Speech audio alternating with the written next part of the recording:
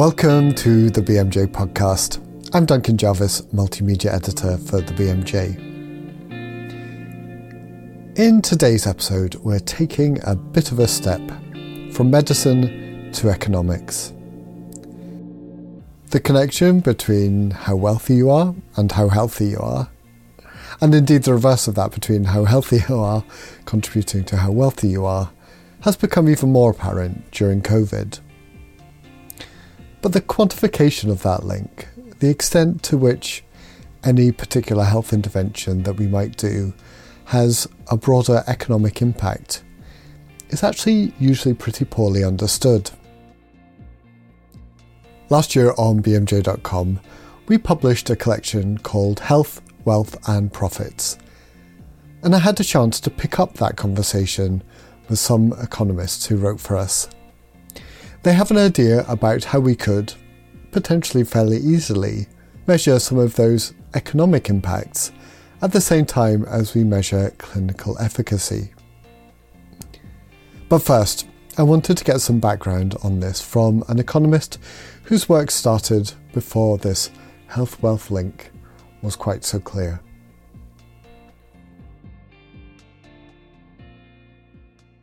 Yes, Duncan. My name's Dean Jamieson. I'm currently a professor emeritus at the University of California, San Francisco Medical School, and I have worked as a health economist and an economic theorist for my career, but spent a long time at the World Bank initially and mostly working on the economics of education rather than health.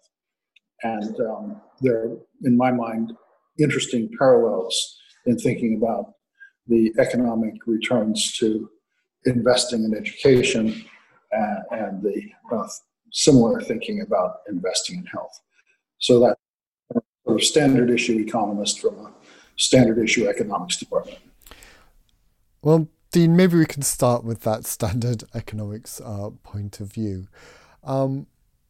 It seems from the side of medicine that this link between health and the economy is pretty clear, and there seems to be some evidence for it now. World Bank is saying that, but that's not always been the case. So could I get you to take us through a little bit of a history here? Well, I could take you back quite a few years to some of the initial World Bank thinking on the returns to investing in health and related on education. Former U.S. Treasury Secretary Larry Summers was chief economist of the World Bank in the early 1990s, and I worked for him as director of the team preparing what became the World Development Report for 1993, Investing in Health. So the term investing suggests an assessment of economic returns. And our discussions at the time about how to, if you wish, honestly assess a case for more public sector expenditures on health, and then how to convey that case, initially turned a lot to the question of whether there were well understood economic consequences of better health. And part of the context for that discussion was previous work at the World Bank and elsewhere on the economics of education, where there is a very broad range of studies of quite different types, consistently controlling for kind of ability and things that you control for as best you can, point to not spectacular, but high returns and consistent returns. In the early 1990s, we were unable to find a comparably convincing literature.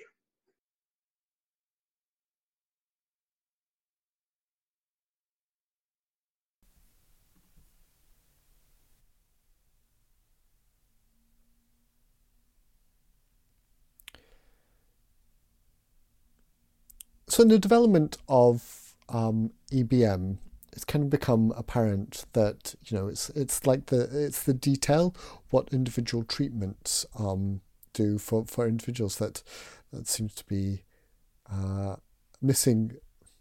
That evidence seems to be really usefully collected. Is that the same for economics, or is it that sort of broad brush thing that you think is more important? The big sort of macroeconomic picture. I'm not sure I'd say it's the most important direction to go, but that it's an important direction to go that has been relatively neglected. Our BMJ article, I think, pointed to both those. One of the reasons it's an attractive way to go, this tacking some economic questioning information onto clinical trials or other intervention studies within the medical and public health community, is it's a relatively cheap thing to do. It's a matter of a few extra questions. And for many specific areas, and that's where it will give us a lot of information, on dentistry, for example, or on specific diseases. I spent some time a number of years ago working with the people who do traditional medicine, complementary and alternative medicine, as they call it. And they were very interested in the prospect of adding to actual RCTs that they were doing on specific both herbal formulations and octopecture regimes. So double blind is hard with acupuncture. And adding on a few questions about days off work could provide in my view, and I think in their view, enormously valuable information to complement whatever other information they might get on clinical outcome measures. So I would agree with Till. We turn to it. I think there's one other area that has been really neglected that we should turn to. It's not less in the realm of new information and more in the realm of more honestly and productively using information that we have. So as Dean said, we have these broad indicators that health and wealth are closely linked. But when it comes down to the specifics, that's where we still need to have some information. The next bit of this podcast is a discussion with 3 economists who are working closely with clinical researchers to build in economic measures into the research in ways that don't make it fundamentally different. And they have a call that this should be done much more.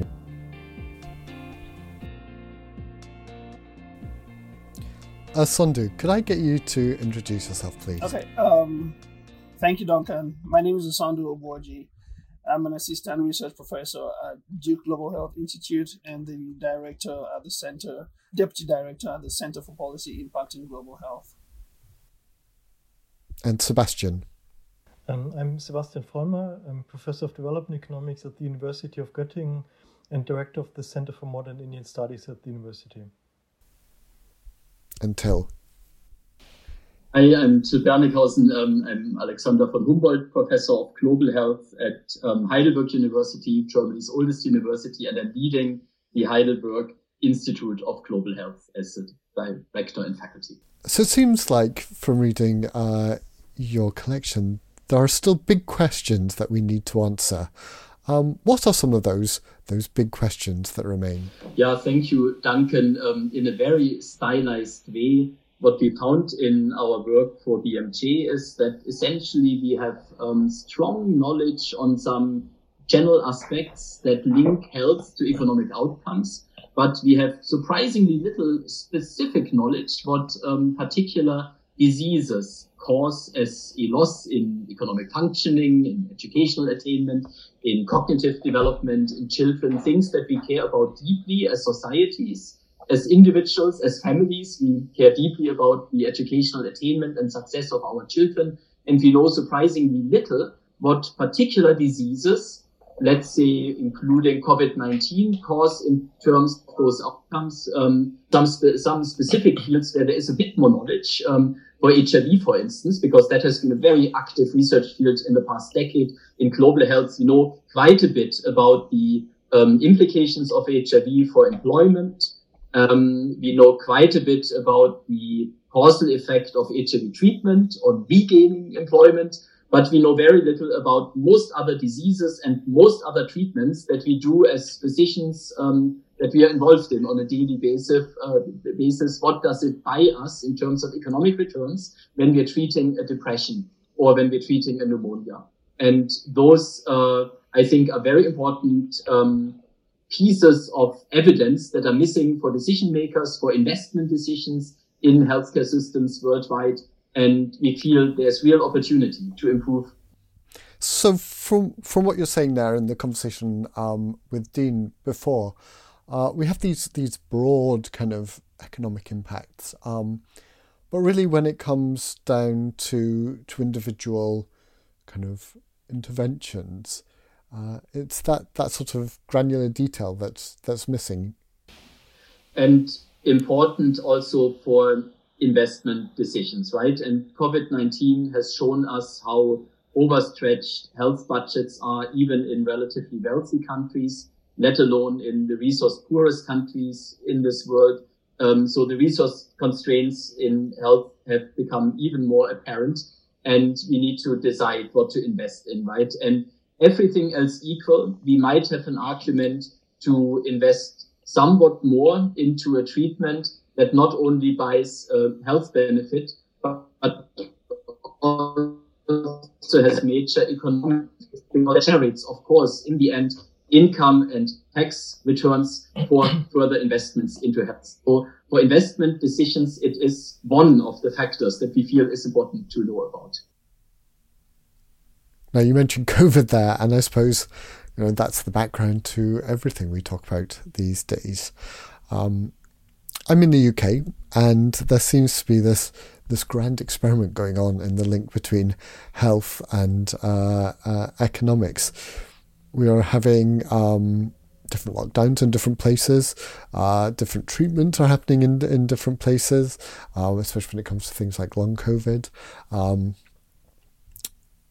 Different socioeconomic backgrounds to the different areas that will affect this. And that's just in the UK. So, Sander, maybe I can turn to you at this point. This is obviously generating a lot of potential data that might be useful to start thinking about some of the questions that we've been talking about. Do you have a sense of what data is being generated and collected that might actually be useful here? Sure, thanks, Duncan. There's a lot of data being collected right now for COVID. One way to think about this is to understand how epidemics or pandemics like COVID affect individuals. So they could affect individuals directly, which is the direct impact of the infection itself. It could affect people indirectly through its effect on reducing health services and access to health services that people have. And it will also affect individuals indirectly through the economic impact that it has on society and the families. And in all three areas, there is concerted effort to collect data. In fact, there are a lot of data collection efforts going on around the world in this space. More so with the direct impact, so collecting data around prevalence, the severity of the disease, the treatment options. And there are multiple studies that are going on to identify how the manifestation of the disease is varying over time and in different countries, and how the treatment modalities that have been adopted in different parts of the world are turning out for patient outcomes. So that's being collected. There's also an increasing trend to collect some more data because of the policy responses to COVID-19 that included lockdowns, curfews, and all. So there's an increasing effort in most parts of the world to collect data on how these policies have affected access to healthcare. In many low and middle income countries, there is data about how maternal and child health services, cancer care, other routine health services, routine surgery are being affected because of COVID. Patients are afraid to go to the hospitals. Some hospitals are no longer operating because of COVID. So those data are being collected. And of course, there is a lot of data on how this affects families, economies, right? The financial picture of different families. People have lost their jobs. People have gotten stimulus checks in some cases. People have had to deal with the shock, economic shock of COVID, and have had to change their livelihoods and lifestyles because of COVID. And all these are being collected. So there is a lot that's being collected. I think when all is said and done, there will be the main issues will be what to do with a lot of the data that was collected and how best to use them. There's going to be a lot of heterogeneity in that data, characterizing things that will make a lot of work for someone. Till, if we come back to you, there's obviously lots of data that isn't actually really being collected, maybe stuff to do with people's mental health, lots of other bits and pieces that could be massively affected by COVID. Is there anything that you particularly wish that we were capturing that perhaps we aren't at the moment? Yeah, absolutely.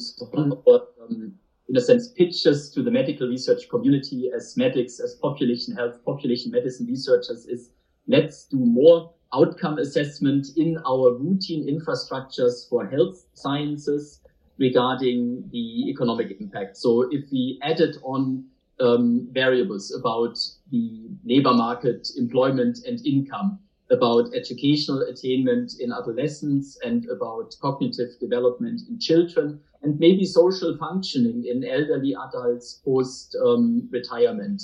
We could, I think, with relatively marginal additional research investments, generate massive scientific insight returns in regards to causal impacts of diseases on economic outcomes and causal impacts of specific treatments on economic outcomes. And building on what Osondo said, COVID-19 again is, of course, a terrible pandemic, but a wonderful example to hammer home this point, because at the highest level of abstraction and also how this debate is being waged in many countries, what to do, when to lock down, how far to lock down, is on a continuum from perfect lockdown to no lockdown at all, right? On the intervention side, the political debate is deeply about a trade-off between economic activity and economic outcomes and health outcomes. And we need the evidence to put this debate on a rational basis. It is on an irrational basis, often for other reasons, but we can support through science to make it more rational.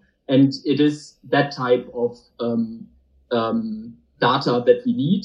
And we think we could add on to clinical RCTs many more economic outcomes and to clinical cohort studies. And with modern causal inferences methods, even in cohort studies, we can see causal effects quite strongly given certain conditions and assumptions to be met. When we think about cohort studies, especially those retrospective databasey ones, the question of confounding, not only perhaps in a direction of association, but also finding out what might be throwing in there to mess those associations up. In medicine, we think about that a lot. We work to try and minimize that. When we add in this sort of domain of the economy on top of that, that must multiply up these potential confounders. So how do we start thinking through some of this? Sebastian, maybe we could come to you at this point. I agree with you that confounding is a huge challenge in this area of research.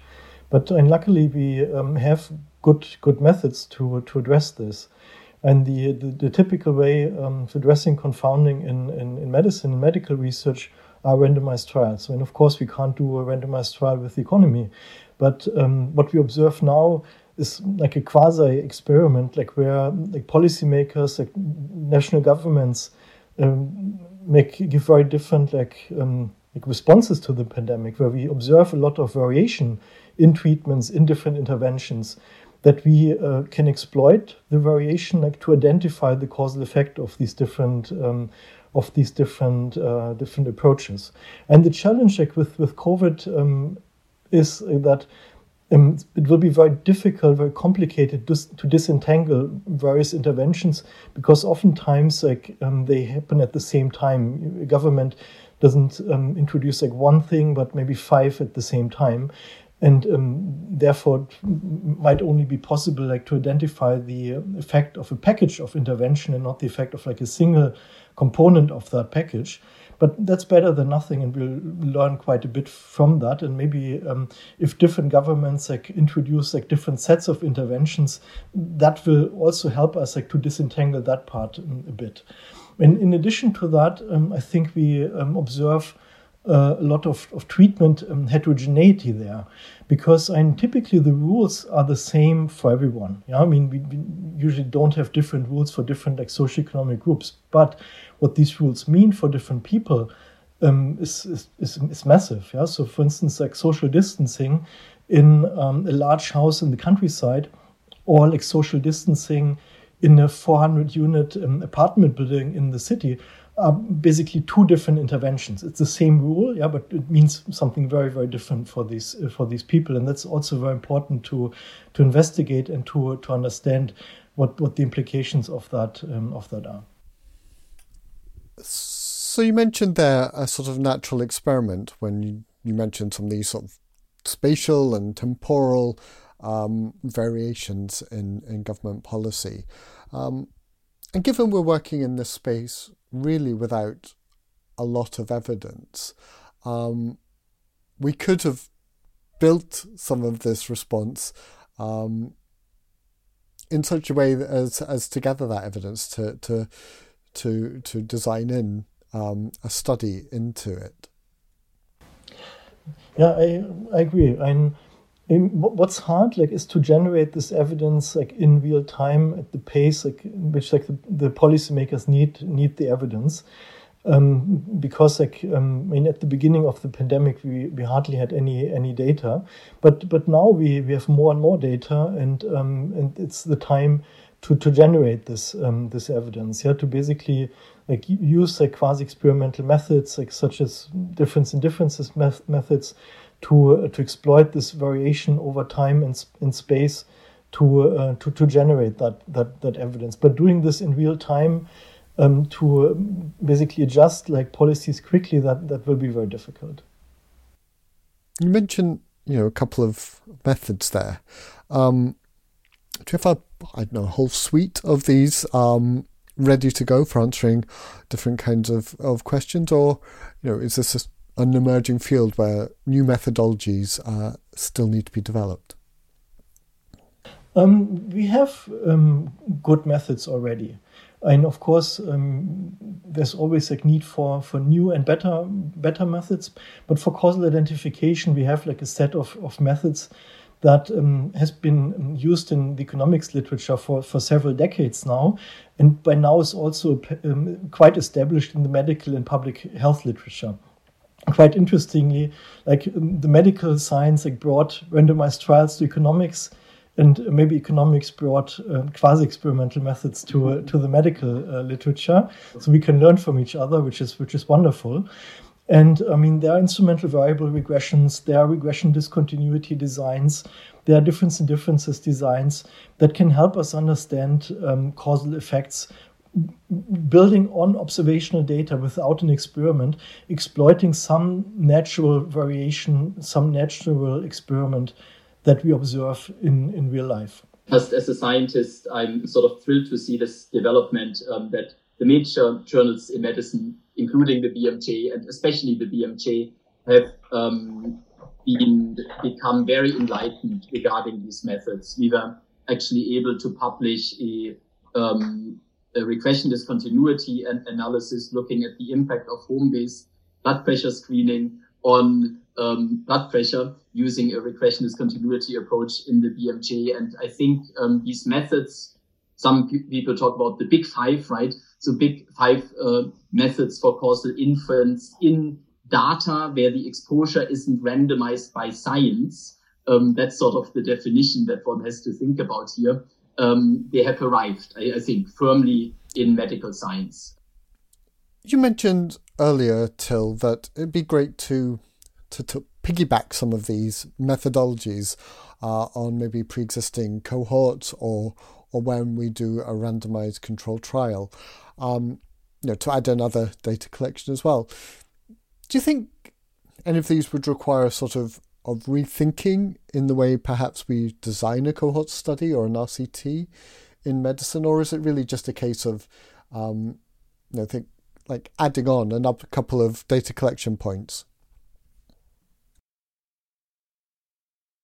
Yeah, it's and I want to emphasize again how in many cases there could be huge scientific returns from really marginal add-ons. Sometimes a slight adjustment in the study design could also really help. But in the simplest form, simply by, indeed, as you say, by adding on more economic outcomes to RCTs, you would gain an ability to see the economic impacts of treatments. And in the cohort world, the addition of continuously measured economic outcomes will open up causal inference strategies such as regression discontinuity or individual fixed effects analyses with some limitations, right? No method is perfect, including the RCT. But it is indeed at that level, at the clinical level, a marginal addition that would give us massive returns. And then let's talk, right? There are many more things that we could do, and we could nest within an RCT a regression discontinuity design. We could do prospective discontinuity study, groundbreaking approaches on the method side, but the marginal ones that give us big scientific returns are also available. That's on the clinical side. On the policy side, I agree with Sebastian. It's more difficult, maybe, but also there is potential if policymakers were willing to engage with us on policy experiments. I think we could do much more by making some of the natural experiments to some degree more scientific without necessarily changing how policy evolves all that much. It would be a change on the exposure side, and it would need political will to do it. The de facto changes from how it's currently done in the end may not be that large.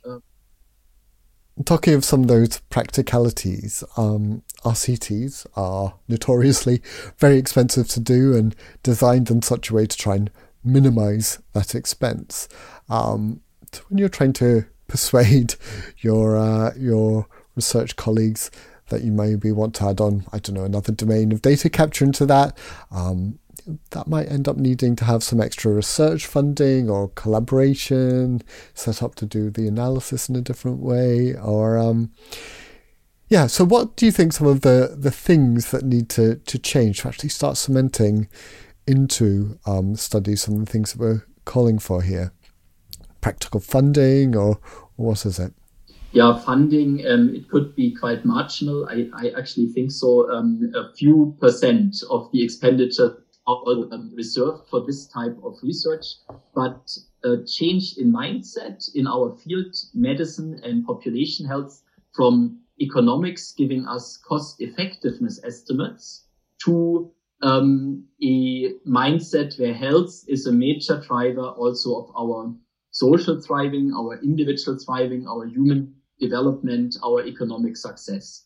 That change in mindset from counting the costs to seeing the impact and the benefits that we can buy through improvement in health for the economy and for our societies. I think that is most needed. And the SDGs, I suppose, are beginning to do some of that sort of joined up thinking. But they, and I suppose there's leadership then from the UN. But for all the other places in which this might be useful. Do you think it's down to health to take the lead, or down to economists, or do we need many more people like you guys who straddle both and sit between those worlds? Yeah, I think it needs a joint effort. And I think the issue of who takes the lead has become unnecessarily contentious and political. And as we lay out in our paper on the economic consequences of health, once we recognize that there is a link between health and economic outcomes, it also shows that there is a role for different players, just like Till and Sebastian have talked about earlier. There's a role for the health professionals, there's a role for the economists, there's a role for the policymakers, and everyone has a role, including the person on the street who is not involved directly with policy.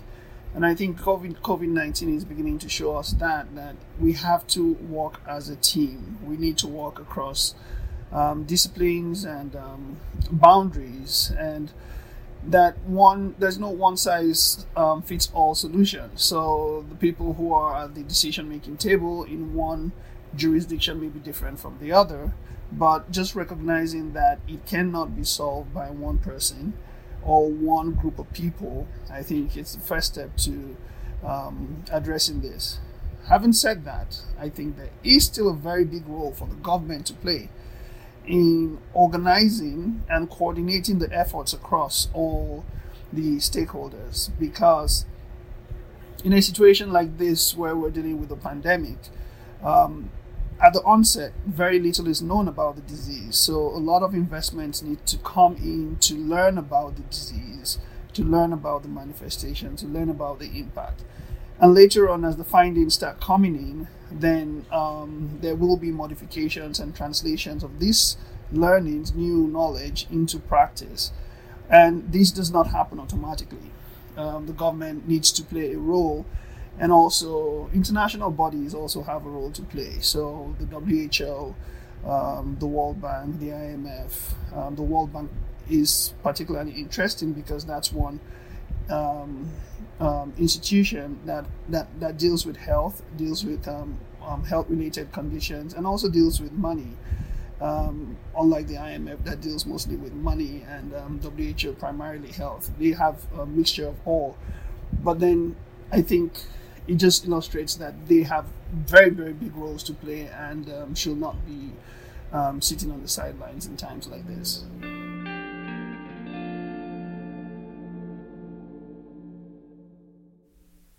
So, Dean, the last thing I wanted to ask you was,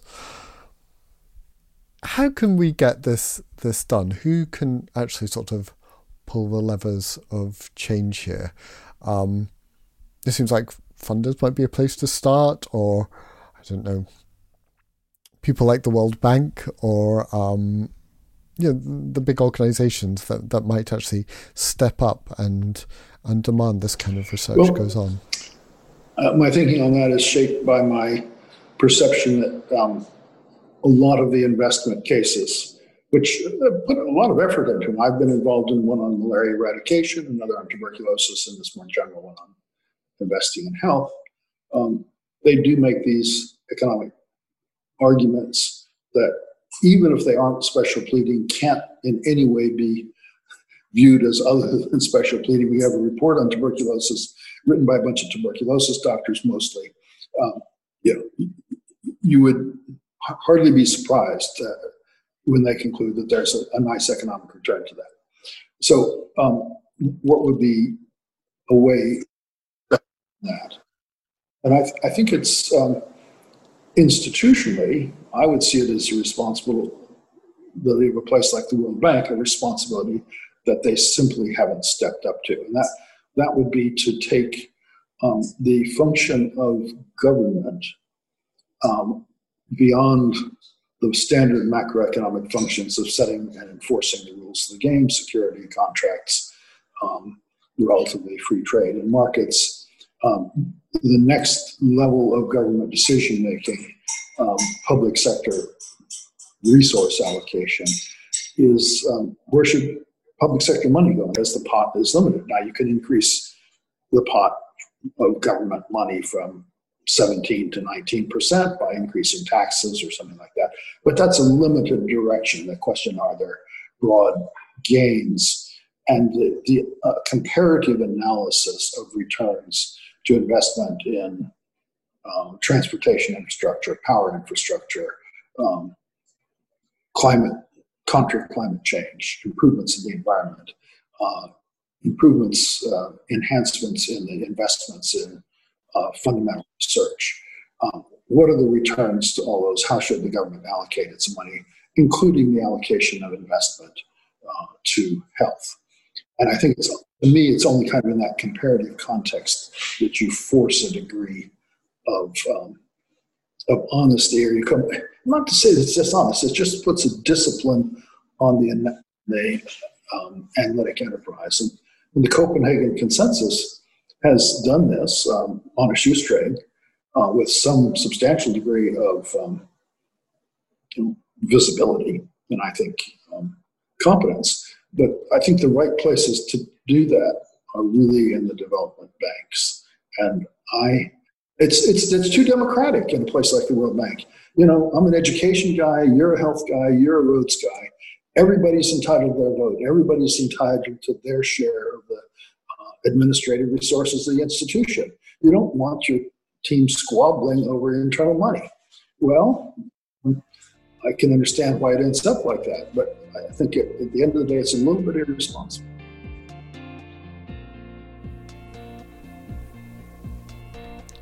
You are listening to Dean Jameson, Osondo Oboji, Till Berninghausen, and Sebastian Vollmer.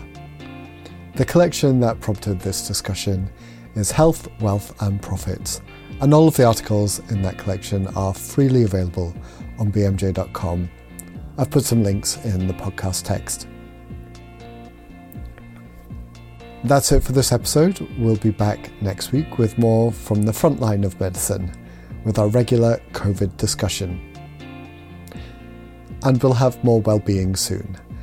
How can you help your colleagues who are returning to work after shielding? So until then, if you've got this far and you haven't subscribed, you really should. We're available on all of the usual podcast platforms. Just search for the BMJ. And if you want to get in touch with us, then have a look at bmj.com/podcasts to find out how. I'm Duncan Jarvis. Thanks for listening.